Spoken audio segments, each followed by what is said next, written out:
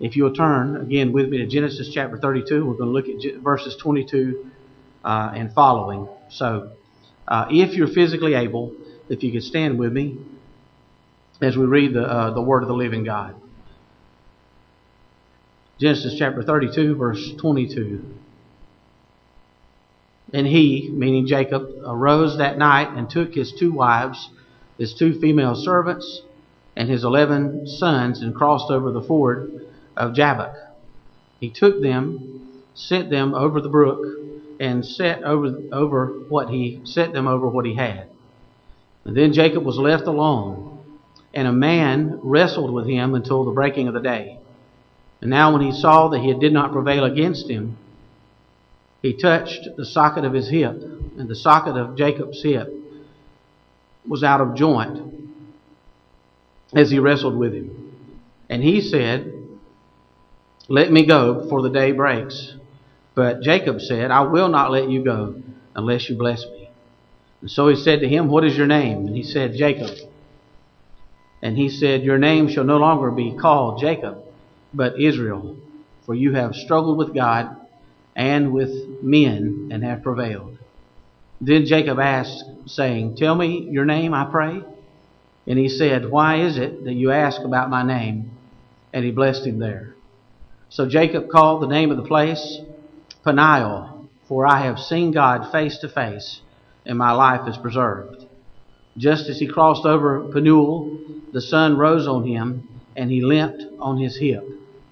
Therefore to this day the children of Israel do not eat the muscle that shrank, which is on the hip of the hip socket, because he touched the socket of Jacob's hip in the muscle that shrank. That's the word of the living God. May you be seated, please. Thank you so much for your reverence for His word.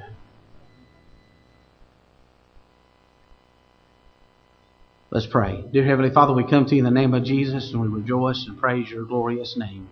This is a day that you have made, and we'll rejoice and be glad in it. And Lord, we're grateful that we can rest in confidence that you are sovereign over every day. They don't just happen because you put things in motion and then took your hand off of things. You not only created, but you're involved in your creation.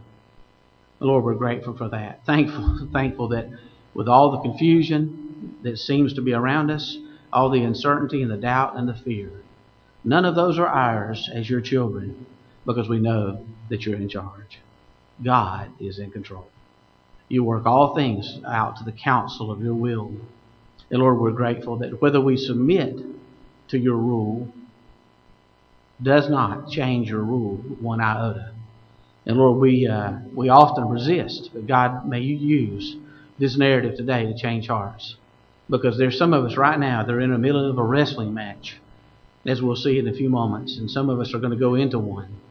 And Father, I pray that as you show us your love and your grace and your mercy and the intimacy that it takes to wrestle with somebody, that we emerge from that dead to our old way of living and fully surrendered to the great God of it all, who redeemed us through the blood of your Son, and we praise you. And so, Lord, take this time. Thank you for our graduates. We're so grateful that all of them have diligently completed their studies, but they've also followed you, and they're after you. And Father, the best thing that we can pray for them is that they would abide in you. And if they do, and we believe with confidence they will, they'll bear much fruit. Because apart from you, we can do nothing. And by fruit, you're glorified. That their lives, through bearing fruit for the kingdom, will bring glory to your great name. And wherever you send them and wherever you dispatch them, God, some of them know already where they're going, and some of them are still seeking you about the next step. And I know you'll give direction and guidance, and you'll use them to be salt and light to point people to your blessed Son through their actions and through their words, their attitude, and the power of walking in the Spirit. We look forward to what you're going to do through their lives, and we thank you for their parents and how they invested over years and prayed and sought you and raised them in the nurture and admonition of you. And we thank you for the fact that they can celebrate now that good seed went into good soil, and we can expect a good harvest. We love you, Jesus. We praise you and worship you. Thank you for first loving us. In your sweet name we pray. Amen. A little outline here for this, what really is kind of a strange story in the Bible. And we're going to look at it, but we're going to look at the distress. We're going to look at the duel that took place. We're going to look at the designation. We're going to look at the delight. We're going to look at the direction. And we're going to look at the dullness. That's our outline that we're going to pursue. And you might want to, if you've got a pen in tow, you might want to jot some notes down here in your Bible about some of the meanings of the word in this story. But you'll recall, and let's kind of do a little background here, Jacob, the son of Isaac, the grandson of Abraham, has come to a point in his life where he's at the most distressed night of his life. This is the most scary point and darkest night of his life up until this point. The reason it's such a dark night is because the next day he's going to face his brother Esau. You'll recall in the Bible that Jacob was just an average, normal man, but Esau was a man's man. Esau was a burly hunter type guy. He was a force to be contended with, and could, with no problem, take care of Jacob. And the last time they had interaction together, it wasn't good. What Jacob had done, you'll recall, is he swindled and cheated and deceived Esau out of his birthright. They were twins. They were born at the same time, but Esau came out first, and he had all the rights of a firstborn son, a double portion of the estate, a double portion of blessing as a result of being the firstborn. Jacob, however, cheated him out. You'll remember the story of the birthright, and then went into his father's presence and pretended to be Esau, and got his father's blessing, and thus seized the birthright. The thing about Jacob, though, is that God promised he'd have the birthright anyway. God had promised the birthright to Jacob. But the character and nature of Jacob, and the reason it's so important to understand that is because God's work, done God's way, never lacks God's supply. But when you have a promise from God, we not only trust God to fulfill His promise, but we trust it to do it in His timing and in His way. And Jacob, true to form, with his entire life, he took matters into his own hands. He decided to help God out. Every time in my life I've ever tried to help God out, I wound up sorry for it. And rather than resting and trusting in God to get the birthright that God had already promised him, he took matters into his own hands and swindled and cheated and deceived. As a matter of fact, his name means deceiver. His name means the heel catcher, because he grabbed the heel of Esau when he came out of the womb. He was always trying to fool, trick, and deceive. He spent his entire life getting. He spent his entire life looking out for number one. If he had an interest, his interest was always superior to those around him. And he was going to make sure that he got taken care of. He was going to make sure that his plan went forward. We know in the Scriptures that the reason that the birthright and the birth blessing went to the second born is it is a picture of the new life that a believer has in Christ. God always works through the second birth. And so that's why he winds up with the blessing, and God decrees, because it's a picture of the fact that the first birth condemns us. We were born into sin. But when we're made aware by the Spirit of the living God of our sinful nature and our sinful state and the judgment it deserves, and we repent toward God and put our faith in His Son, Jesus Christ, the Bible says we're born again. And God only works through the second birth. So that's the spiritual truth behind the fact that the second-born son got the blessing. The same thing happened with Isaac and Ishmael. Ishmael was the firstborn son. He doesn't get the blessing. Isaac gets the blessing. It's to show the coming salvation that would be granted through Jesus Christ, our substitute, who died on the cross to pay for our sins. And so the reason it's so important and applicable to us today of what happened to Jacob, I want you to listen to this. Here is a man, we find him in his life of 20 years worth of rebellion and being out of fellowship with God. Now, we didn't say out of relationship with God. We said out of fellowship with God. Time and again we've talked about it when we do the Lord's Supper, that our relationship with Jesus, once we repent toward God and put our faith in His Son and we're born again of the Spirit of God and we become Christians, that's eternal. That's an eternal transaction. That is forever. We didn't merit it. We didn't earn it. We didn't deserve it. We're saved by grace through faith, and that not of ourselves. It is the gift of God, not of works, lest any man should boast. But once we're born into the family of God, the relationship is eternal, but the fellowship can often go back and forth. The fellowship is based upon holy living. The fellowship is based upon a heart that's bent toward God, that's pursuing Him, like the book that we just gave the graduates, that's going after Him and walking in obedience to His will. The fellowship then is enjoyed by the believer. But we see a picture of Jacob, a believer who had been out of fellowship with God for 20 years now. He's basically been on the run. He's been swindling and cheating all along. He's the type guy, like we talked about, that was going to see that his interests were met and preserved above all others. You would not want him as a next door neighbor. And so here we come, after 20 years out of being out of fellowship with God, he comes to the most distressing night of his life. That's the distress we look at. Look at verse 22. He arose that night and took his 2 wives, his 2 female servants, his 11 sons, and crossed over the ford of Jabbok. Here's where you might want to put a note in your Bible. That word Jabbok means emptying. It means emptying. All of these words have significance in the narrative. So at the place of emptying. And so he took his family, he sent them over the brook and set over what he had, he had his possessions. And then Jacob was left alone. Jacob was at the ford of Jabbok, a ford of being emptied of all of the promise that his swindling, his conniving will not get him out of this one. The next day, he is to meet his brother Esau, a burly man who was probably not going to be very happy with him because he had cheated him out of his birthright. He didn't know what to expect. He thought that maybe even his life was in jeopardy. Maybe Esau would be so enraged and so upset at him that he might even kill him. And so on this night of great distress, he comes to the place of emptying. And he realizes that no matter how slick his presentation, no matter how good of a salesman he's always been, and he was a good salesman, and no matter how good of a manipulator he's always been, and he was a manipulator, he wasn't not going to be able to sell himself out of this one or manipulate out of this one. He was at the mercy of the court. And at this place of emptying, he's there and he's left alone. He's left alone. He is a believer. He is a believer. He has a relationship with God, but he's out of fellowship with God. As a matter of fact, he'd been out of fellowship with God for so long. You know what he did? He fathered 10 rebellious children during those years. As a matter of fact, he had a total of 12 children, and those 12 children became the first of the tribes, of the 12 tribes of Israel.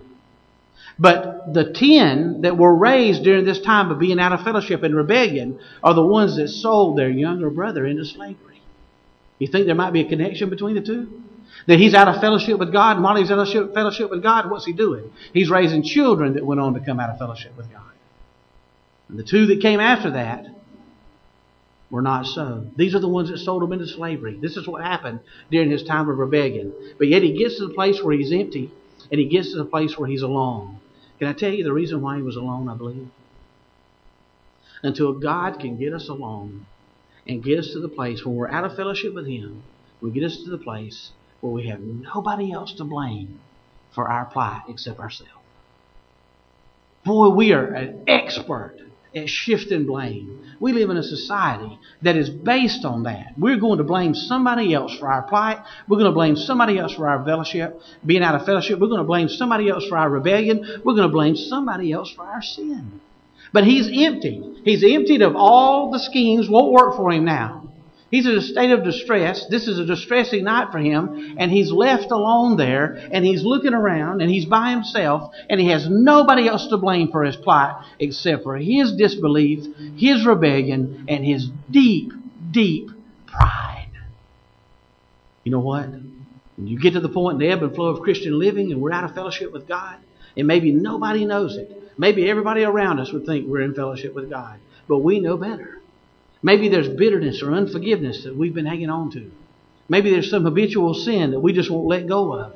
Maybe we're living in disbelief because we know that back when God told me to do something, change careers, alter the course, obey Him in this area, and I refuse to obey Him. And you and God are the only one who knows about it. And God meets us at the place of emptying, the place of the ford of Jabbok. He leaves us there alone. And at that place alone, we've got nobody else to blame for our sin and our plight except ourselves. And then a man, and you'll notice in verse 24, it says, then a man, and the man is in capital letters, wrestled with him until the breaking of the day. This is the duel. We saw the distress because the next day he's going to meet Esau. And he didn't know what that was going to hold for him, but he had a good sure bet that it wasn't going to be good. Now we see the duel. The duel. Now we see man wrestling with God. When it says in capital letters that was a man, it's talking about God. And when he saw that he did not prevail, God did not prevail against him, he touched him on the socket of his hip and just broke his hip, injured his hip. The socket of Jacob's hip was out of joint. He disjointed his hip as he wrestled with him. God did that to him. And then God said, let me go, for the day breaks.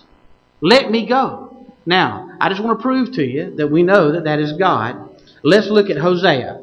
Let's look. Go turn right and go to the prophet Hosea. And we're going to look at Hosea chapter 12. Chapter 12. And we're going to be looking at verses 2 through 5. Ezra, Daniel, Hosea, Joel, Amos. If you find Ezekiel. If you find Ezekiel and Daniel, you're in the neighborhood. Ezekiel, Daniel, then Hosea comes after that. Okay? I know it's a hard one to find, so take a moment and just find it if you will. We're looking at Hosea chapter 12. We're looking at verses 2 through 5. Speaking of Israel's history, it says, the Lord also brings a charge against Judah and will punish Jacob according to his ways. According to his deeds, he will recompense him. He took his brother by the heel in the womb. That's Jacob. Remember, the heel catcher. It talks about when they were born. And in his strength, he struggled with who? God. Yes, he struggled with the angel, and the angel should be in capital letters, and prevailed. He wept and sought favor from him, and he found him in Bethel, and there he spoke to us. And that is who? The Lord God of hosts. The Lord is his memorable name. So we know that this is God he was wrestling with. And in the wrestling match, it is the same wrestling match that you and I go through. It's the same contention that we go through. We wrestle with God over who is going to be Lord of our life. Now, this is not a believer. This is not wrestling about salvation. This is not wrestling about repentant faith in Christ. This is not somebody being saved. This is a believer who's out of fellowship, who's about to get back into fellowship. This is about a believer who constantly took matters into his own hands, did things his own way, and gave lip service to following God. This is a believer whose lips give affirmation of following God, but his heart's far from him.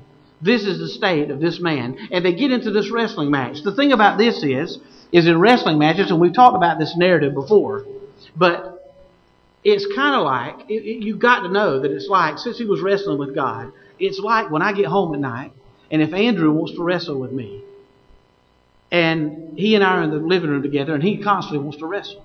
And so we'll start wrestling together, and even though he thinks that I'm using my full strength, I'm holding back. Because my size compared to Andrew's size, if I make one false move, we'll never see him again. And so even though I'm going after Andrew, and it's a relationship building thing for Andrew and I, as a matter of fact. We enjoy that together. We wrestle together and have a good time and tumble and wrestle and what have you, just like you do with your children. But I don't use all my strength against Andrew. I hold back. And I make him think that I'm spot on. Because he thinks, man, I'm making time with my dad. And there'll come a time when I can't hang with him. It's not long from now, I don't think, to be honest with you. But right now, if it weren't for me restraining back my strength against Andrew, I would injure him. I would hurt him. This is the kind of wrestling match that's going on here. God, in his sovereignty and his power, could wipe Jacob out, just like Jim affirmed a few moments ago. He could have discouraged him. He could have taken his life. He could have rolled over on him. In less than a bat of an eye, God could have removed him. But the wrestling speaks of the intimacy, and it speaks of the restraining power of God over his own to show them the love, grace, mercy, and compassion and patience that he has with every last one of us. When you're tempted to be impatient with others, it would help you to just reflect on how God has been patient with you. It really would. It'd do a world of good for you when you get impatient with others to just reflect, just for a moment, at how patient God's been with me and you. Has He been that way? Has He been forbearing? Has He been merciful? Has He been good? Has He been gracious? In the middle of our rebellion and pride, you better believe it. Time and again He's done that. I know He's done that in my life. So the wrestling talks about intimacy. The wrestling talks about getting to know one another. The wrestling talks about communion. Even though there's an adversarial thing going on between the flesh and the spirit. And even though Jacob is starting to make hay and starting to seem like he's going to prevail, and then God strikes him and dislocates his hip just to show him who really is in charge. And Jacob lost the battle, but in losing it, he really won. Because the Bible says this, unless a grain of wheat falls into the ground and dies, it remains alone. But if it dies, it produces much grain. He who loves his life will lose it, and he who hates his life in this world will keep it for eternal life. The paradox of Christian living is when you give up and you lose and you die, that's when you begin to live. And so God prevailed, and He gave him a lifelong memorial of the fact that God prevailed. You know why? Because he walked differently from that day forward. Boy, isn't that the point? That God, you're in a wrestling match with God right now. Some of you in here right now are in a wrestling match with God. There's some things that you're just holding on to that you know are not right. It could be bitterness. It could be anger. It could be fear. It could be distrust and rebellion. Not being faithful with finances. It could be again, rebellion against what God's clearly told you to do. A course direction. Something that you should be doing that you know you're not doing. And nobody knows it except you and the Lord. And God struck him there and during that duel and let him know. Because you know what happens? The flesh contends against the spirit. Look at Galatians chapter 5. Look verses 16 through 18. Turn to the New Testament if you will. And let's look at Galatians chapter 5. Galatians chapter 5. We're looking at verses 16 through 18. Galatians chapter 5. See, Jacob was cunning enough up until this point, and he was sophisticated enough, and he was savvy enough to swindle and cheat and deceive and get him out of one mess after the other. And he really, honestly, did not need God. He thought. But he'd come up to this place, and you know what? Maybe that's your testimony. Maybe that's some of mine. That, you know what? There are just certain things that we seem like we can kind of handle well. There's some of you in here who are more forgiving than others. Maybe forgiveness is not as big of an issue as it is with somebody else in this place. And maybe there's another issue that they have that they don't have quite the struggle that you do. But Jacob didn't need God, really. Not really, up until this time, but he needed Him here. And this is the war that's going on. This is the wrestling match. Look at this in verse 16. I say then, walk in the Spirit, and you will not fulfill the lusts of the flesh. For the flesh lusts against the Spirit, and the Spirit against the flesh. And these are contrary to one another. They're wrestling with one another, so that you do not do the things that you wish. But if you are led by the Spirit, you are not under the law. And he said, listen, there's a lust that goes on. The flesh lusts against the Spirit. What are they lusting for? They're lusting for control. Who is going to rule? Who is going to reign? Who is going to have authority? Who is going to call the shots? Who's it going to be? And up until this time, the wrestling match that Jacob went through that culminated in this divine wrestling match to happen in Genesis 32, Jacob was in control. But things were about to change. Let's go back to Genesis chapter 32. Let's look at it. Genesis chapter 32. And we find the wrestling match. We've seen the distress at the ford of Jabbok. Now we've seen the duel. And now we're going to see the designation. After the Lord said, listen, let me go, for the day breaks. Let me go. You're still contending.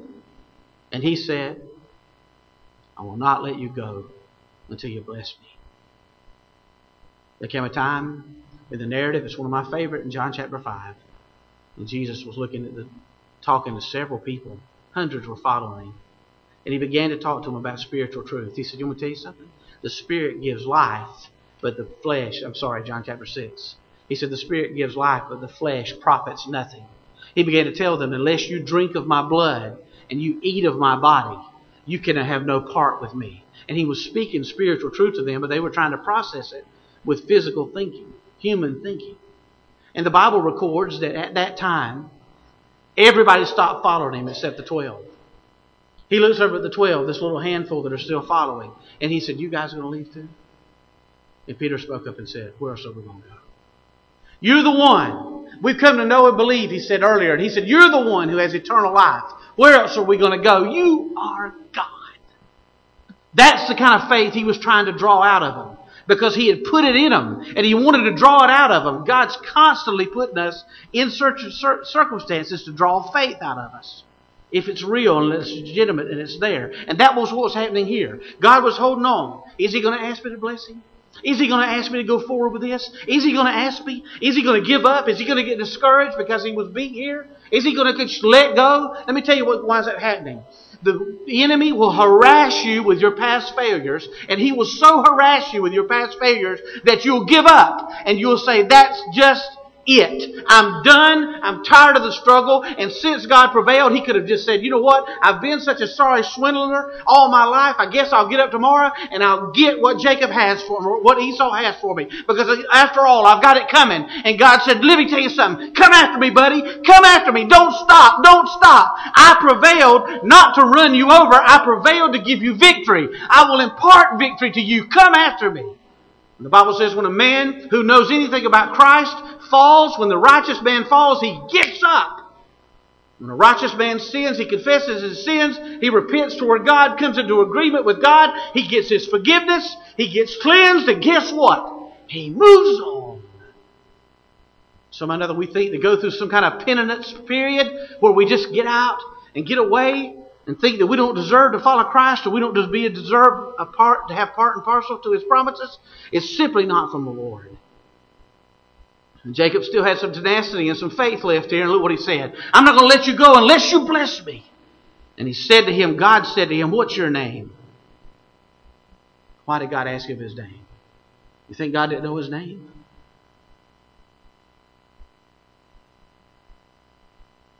You know why I ask him? What's your name, Jacob? Who have you been dependent on all this time? You're a swindler. You're a deceiver. You're one who usurps authority. You're stubborn. You're prideful. I want you to repeat it. Just let me hear it. Let me hear it. Let's hear how you've been acted. Who have you been? Who have you been operating out of? Out of the flesh. I want to hear it so that you can understand what it's gotten you. It's gotten you this night of distress. It's gotten you to the point where your brother's ready to kill you. You've stolen everything that I was willing to give you if you would have just waited on me. What is your name? How have you been acting, buddy? And he said, my name is Jacob. And he said, yeah, it is. But you know what the Lord said? Look at the delight. This is the delight. And he said, you shall no longer be called Jacob, but you will be called Israel. For you have struggled with God and with men and have prevailed. You have notes in your Bible, I am sure, as to what Israel means right there. And everything that I can glean from this, I believe that truly the way that word is constructed and the way it appears elsewhere in Scripture and the context in which it appears, the best definition of that word, Israel, is this. God commands. God commands. God rules. God orders my life. He went from a swindler and a deceiver to one who says, God commands. He is Lord. He is sovereign. I submit. But the Lord gave him a new name. In the typology or the types of Scripture, Hannah, and you look at the Scriptures and you say, okay, Abraham is a picture of God the Father. Isaac is a picture of God the Son, because Abraham offered up Isaac in Genesis chapter 22 on Mount Moriah, and he held up that spear and he was going to put it into his son, and it was a picture of Calvary that would happen hundreds of years later. And Jacob is a picture of the Holy Spirit. And now that the Holy Spirit lives in us, we have a brand new identity. And we need not be bound up with what used to bind us. Attitudes that have harassed us all our lives. Sin that's beset us. temptation, things that we fall to time and again need not happen anymore. Just don't try to handle it through Jacob. Let God win. Let God prevail. How does He prevail? He prevails by faith. How does He do it? By grace and mercy and goodness. And then Jacob said, saying, tell me your name, I pray. And he said to him, why do you ask about my name? And he blessed him there. Curious response, isn't it? Tell me your name now, God. He said, you don't need to ask about my name. You don't have to ask about my name because I just told you my name. Look at verse 29 or 28. It says, he said, this is God speaking to Jacob, your name shall no longer be called Jacob, but Israel, for you have struggled with who? God. Listen to me, buddy. Listen, the same thing that got you in the mess that you were in, you're asking me to repeat and shore up truth I've already given you. I've already given it to you. I told you, you struggled with God. Need not repeat it again. It's with me. This is the identity. Let my word be enough. If we've ever lived in an age where we've got to have something else besides the Scriptures, it's now. Some kind of sensual, some kind of manifestation, some kind of experience, some kind of something. God, you've got to prove something to me. You know what we are? We're the same crowd that's oftentimes we can act like the crowd who was standing at the base of the cross and they said, Jesus, come down off of that cross and thereby prove that you're God and then we'll believe. Well, let's think that through. Raising Lazarus from the dead didn't work. Taking a withered hand and making it strong again didn't work. Taking a leper and cleansing them from leprosy didn't work. Giving sight to blind eyes didn't work. Do you think for 1 minute, that Him coming off of that cross would have worked? You think that would have produced belief? So much so that even with the story of the rich man and Lazarus, it's a phenomenal way that Jesus ends that parable. Or maybe a real story. We don't know. But at the end of it, you know what He says? He says to the rich man, Amber, because the rich man tenders a request. He said, listen, okay, here's the deal. If I cannot get out of this torment and this suffering, the rich man was in hell. If I can't get out of this, because God informed me, you can't get out. It's eternal. He said, well, if I can't get out of here, I've got some brothers, I've got some family members who live just like I used to live and have completely ignored you. Will you please send Lazarus back to tell them about how to avoid this place? Now that seemed like a good evangelism strategy, doesn't it? You would think. You would think that would get people's attention. Lazarus goes to heaven, comes back, the dead man, everybody knows about his plight. He was standing there, he died there in front of everybody on the street with dogs licking his sores. He comes back for the dead and says, listen, there is a heaven, there's a hell. The rich man went to hell, I went to heaven, and here's how you go to heaven. You know what Jesus told him? You remember what He told him? He said, if they have not believed the testimony of Scripture, if they've not believed what I've already given them, they will not believe even if a man comes back from the dead. That's what He said. I beg you. We have the whole counsel of God's Word right here. Let it be enough. Don't succumb to the temptation to say, come on down here. Prove it to me again. That's what Jacob, he was almost tempted to do that. God, tell me your name again now. Let me make sure that tell me your name again. Tell me your name. And God said, I don't need to speak it again. You take what I've already given you. Anchor your faith in what I've already given you. Because the fact that you want more, the fact that you've got to have something else, that's how your life got started wrong in the first place. I told you I was going to give you the birthright. I told you it belonged to you. And rather than waiting on me to do it, you took matters into your own hands and did it yourself because my word wasn't good enough. Jacob, don't do that again. Do you see it? I've already told you who I am. And look what he says. Now we look at the direction. And Jacob called the name of the place Peniel, for I have seen God face to face, and my life is preserved. Peniel means face to face with God. Job 42:5 says this. Job 42:5 says, you know what? I've heard about you, and I know about you, but now I've seen you. In Isaiah chapter 6, when Isaiah was commissioned to go and be the prophet, the mouthpiece of God. He sees God and lives to tell it. That was the marvel. What Jacob was saying was, Israel now is, I've lived, I have seen God face to face, and I've lived to tell it. Why? How could anybody see God face to face and live to tell it? Because they have to die. They have to die to themselves and trust Christ as our mediator. There's one God and one mediator between God and man. It's the man Christ Jesus. He was trusting Christ.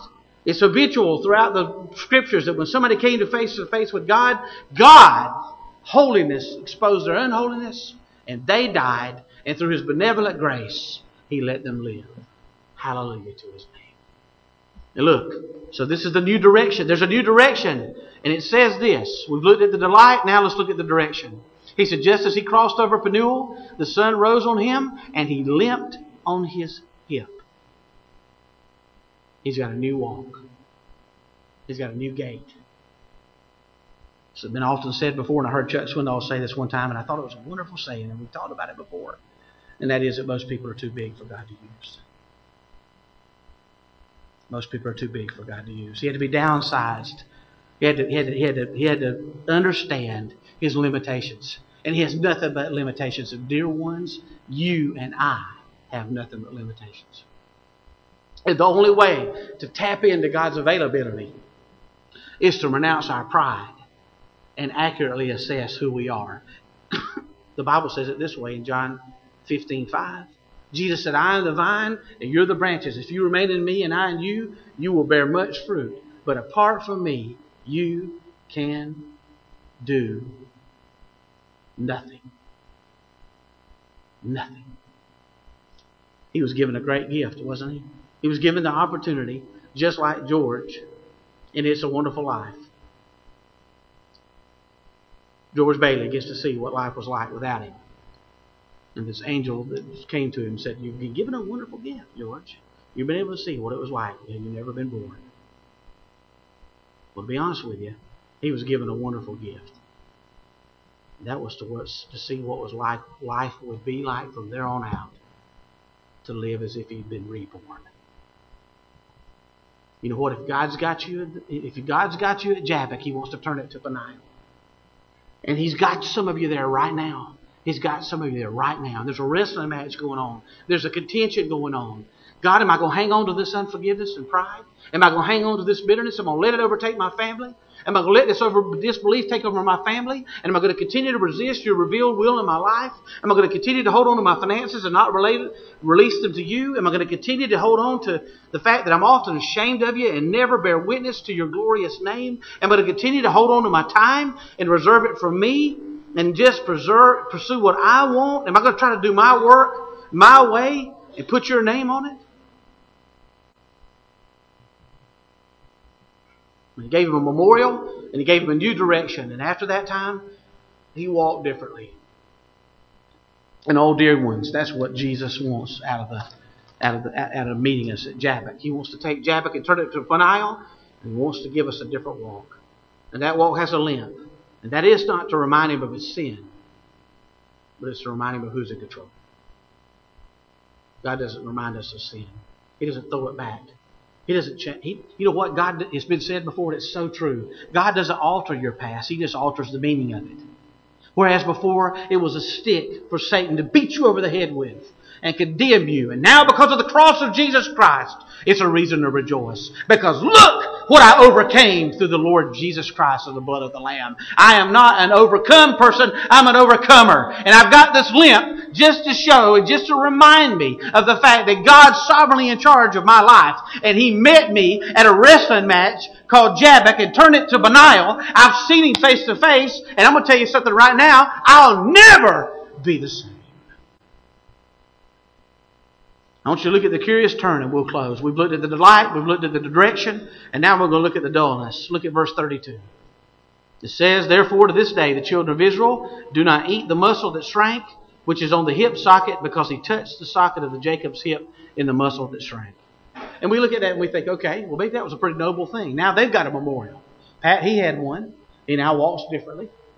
And now they're trying to erect a memorial. But do you know what? Never in Scripture do we see in the law of Moses or anywhere else where they're ever told to do this. They made this up on their own. Oh, we'll not eat that portion because that's where Jacob, we're not going to mess with that portion there because we're going to build an idol. And it became an idolatrous act. It became a memorial. You know why? Because it became they hung on to the ritual and forgot the reality. And we do that all the time. The Christian life is not about what we can do for Christ. The Christian life is being rightly related to God through Christ and then letting Him flow through us whatever He will. But the ethic, the summit, the purpose, the objective is to know Him. I've heard somebody say before, and an honest pastor before he got saved, and I was reading some of his writing this past week and greatly enjoyed it. And one of the things he said is all my life I realized I thought I was seeking God, only to stand back in my tracks and realize I was seeking what God could give me. I wasn't seeking God. And that's where we are. We've not come to believe that Jesus Christ is enough. That Jesus Christ plus nothing equals everything. That the Scriptures were to lead us to Christ. Not about Him, but to Him. To have an intimate walk. To be motivated by worship. To get up every day and expect this. Today, wherever I go and wherever life carries me, I am going to walk in fellowship with my God.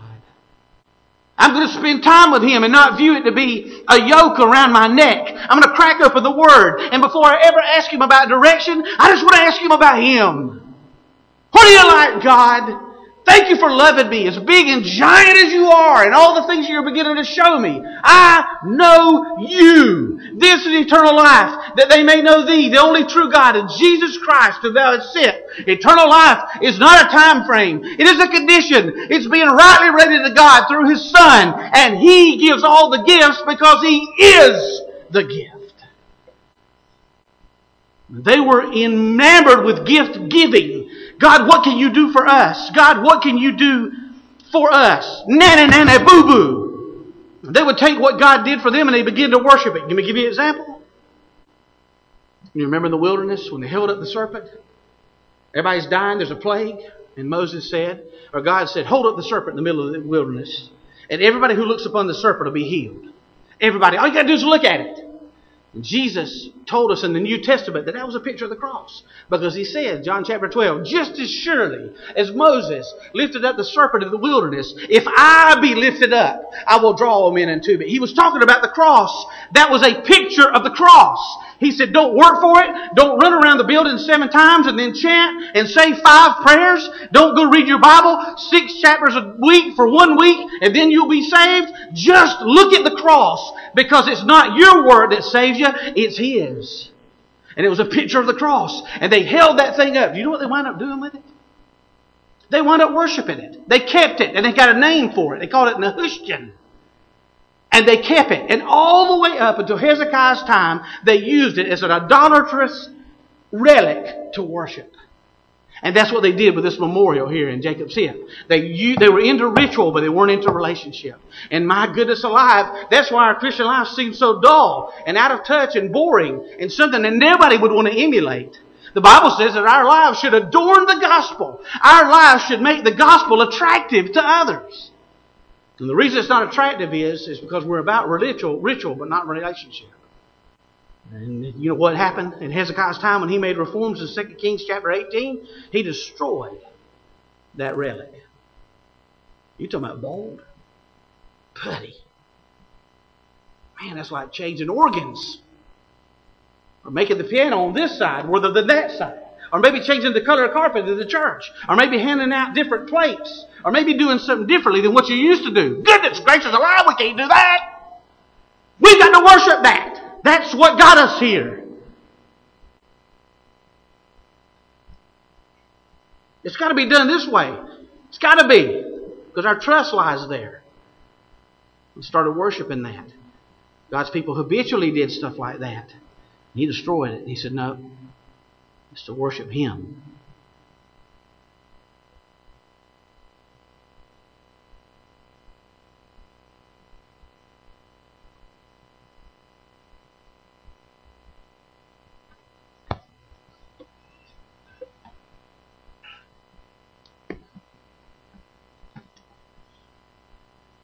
I'll share one thing with you, and then we're going to close and we'll have prayer.